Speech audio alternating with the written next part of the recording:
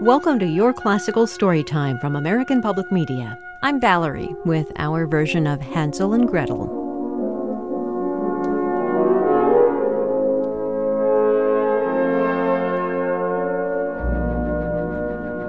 Once upon a very long time ago, back when people were a lot meaner and weirder than they are today, there lived a brother and sister named Hansel and Gretel. They lived with their father, a woodcutter, right next to the woods, which is a handy place for a woodcutter to live.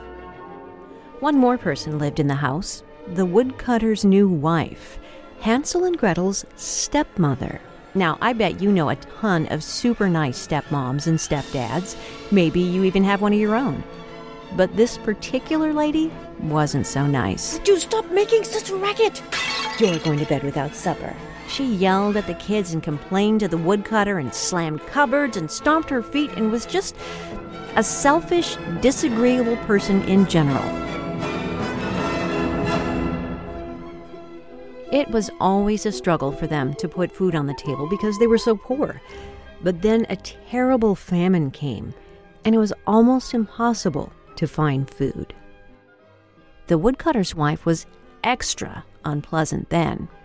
She started whispering to him, "There isn't enough food to go around," she said. "Why should we all starve?" And wouldn't it make more sense to take the children someplace and just leave them there? She told the woodcutter that the kids would certainly be found by some other family and taken in by them. But she didn't really know if that was true, and she didn't care. Not a nice lady. "Take them into the woods miles from here, so far away they'll never find their way home," she said. Hansel and Gretel overheard her saying these things, and they were very worried. They knew they needed to make a plan. "I know how we can find our way home," Gretel said. She told Hansel to save half of the dried-out crust of bread that was their dinner. She saved hers, too, and she wrapped them both in a handkerchief and hid them in her pocket. Then she and Hansel fell asleep. Meanwhile, the woodcutter's wife badgered him all night long. Finally, he thought to himself, "I love my children too much to see them starve. Leaving them for somebody else to find and take care of might be the kindest thing I can do." So, early the next morning, he led Hansel and Gretel deep into the forest, a very windy path. As they walked along, every few feet, Gretel sneakily broke off a little bit of bread and dropped it onto the forest floor, creating a path they'd be able to follow right back home. After hours of walking, they were very tired, and the woodcutter said they should stop and rest for a while. So he leaned against a tree and pulled his hat over his eyes, while Hansel and Gretel curled up on the ground and fell asleep. When the children woke up, the sun had gone down, and the woodcutter was nowhere to be seen.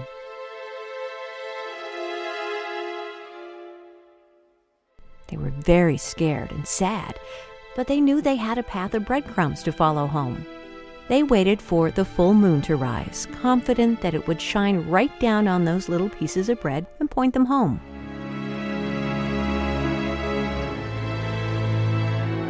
But they were horrified to see that all the breadcrumbs were gone. Each and every one had been eaten right up by the hungry birds of the forest.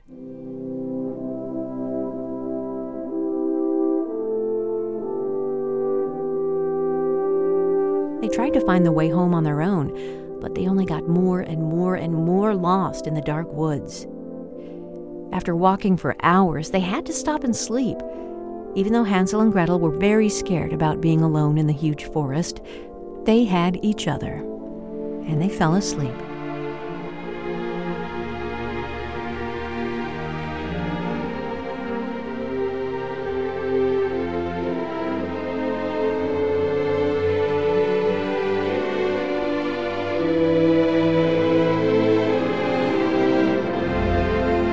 They woke as the sun came up, still terribly lost, no closer to finding their way home, still very tired, and so hungry. But they had to start walking again anyway. Suddenly, they stumbled into a clearing, a kind of open space in the woods.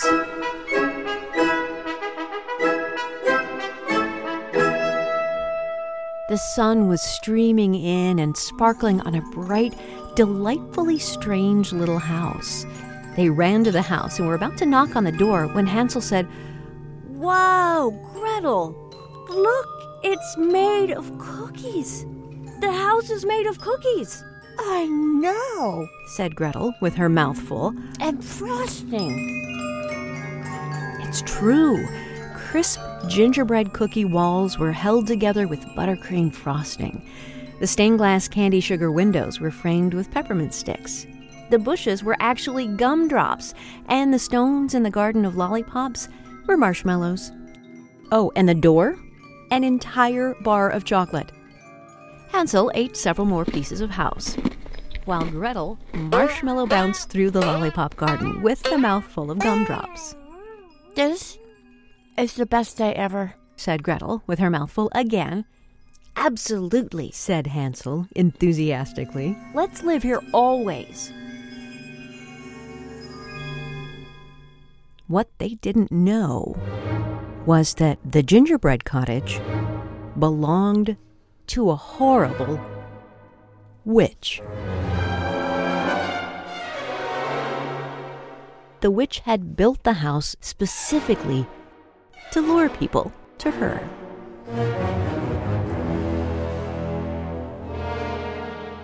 Hansel was just about to karate kick the chocolate bar door into pieces when it swung open.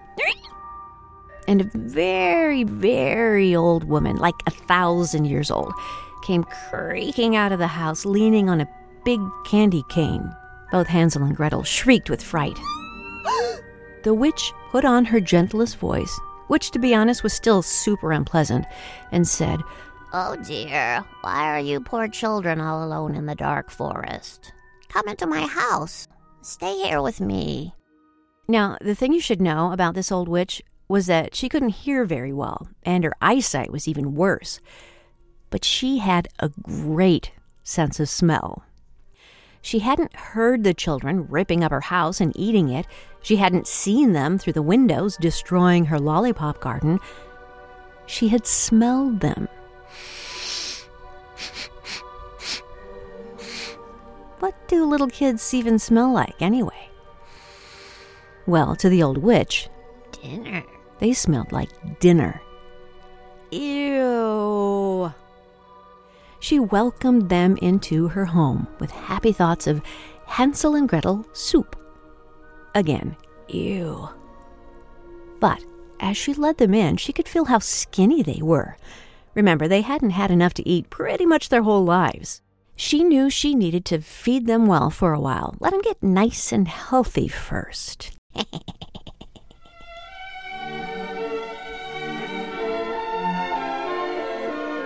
Right away, she magicked up some pancakes with apples and butter and maple syrup, and Hansel and Gretel ate until they could eat no more. And then she led them to 2 sturdy little wooden beds with soft mattresses and pillows piled high. They sunk into the beds, feeling very cozy and so delightfully full in their tummies. Pretty soon, they were fast asleep.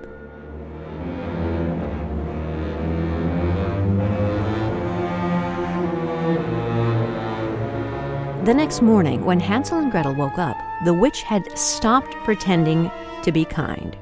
She put Hansel in a cage, and she told Gretel to fetch water to make breakfast for Hansel. So he'll be nice and plump when it's time.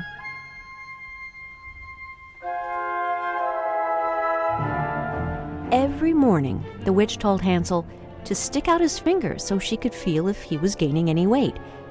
Remember, though, that she was virtually blind. Hansel had saved a chicken bone, and he stuck that through the bars of the cage instead, so the witch thought he was as skinny as ever. Very frustrating for the old witch. Weeks and weeks go by this way. Finally, the witch loses patience, and she says, Today is the day. Gretel, go get some water and start boiling it in that pot. She pointed to a giant cauldron the size of a bathtub. Gretel did as she was told, trying not to cry as she made dozens of trips from the well to the house, from the well to the house. The whole time she was trying as hard as she could to think of a way to get Hansel and herself out of this horrible mess. The witch began tapping her foot, impatient for the water to come to a boil. And then she got a crafty, evil look in her eye, and she asked Gretel to climb up on a little stool. Check to see if it's hot enough yet.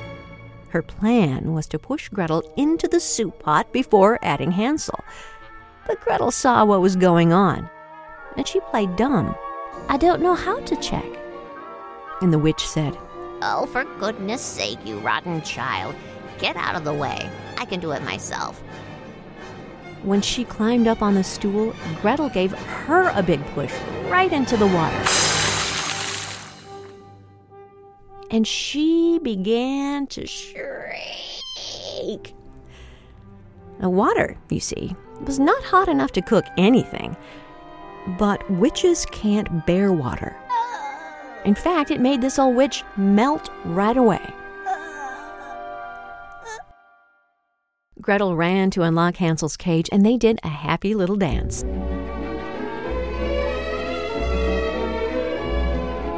Since they didn't have to be afraid of the witch anymore, they explored the rest of her house, stopping every once in a while to graze on a bit of window here or gummy brick there. Oh, so good. In one cupboard, they found a huge chocolate egg. Score! And when they broke it open, they were shocked to see that it was full of gold and jewels. They stuffed their pockets full and also filled a big basket with all the food left in the house. As they ran out the door back into the woods, they suddenly remembered they didn't know the way home. But before they could even start to worry about that, they heard a chirp and a cheep and a whistle. Remember the birds who'd eaten the breadcrumbs Gretel threw on the path? Those birds all came back the next day, and every day after that, hoping to find another feast. So Hansel and Gretel just followed a trail of singing birds all the way home.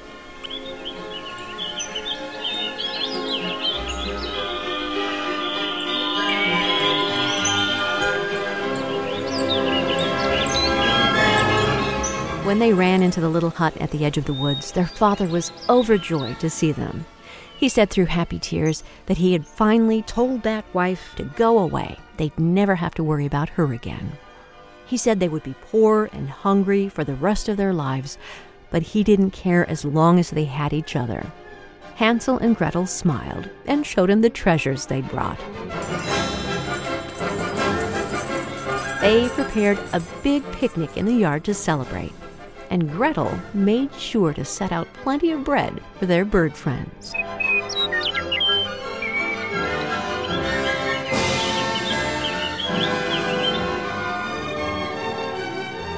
In fact, Hansel and Gretel and their father never again ate another meal without sharing it with the birds who'd sung them safely home.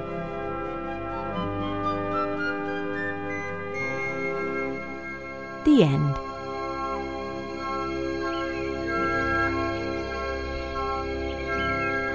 Thanks for listening to Your Classical Storytime from American Public Media.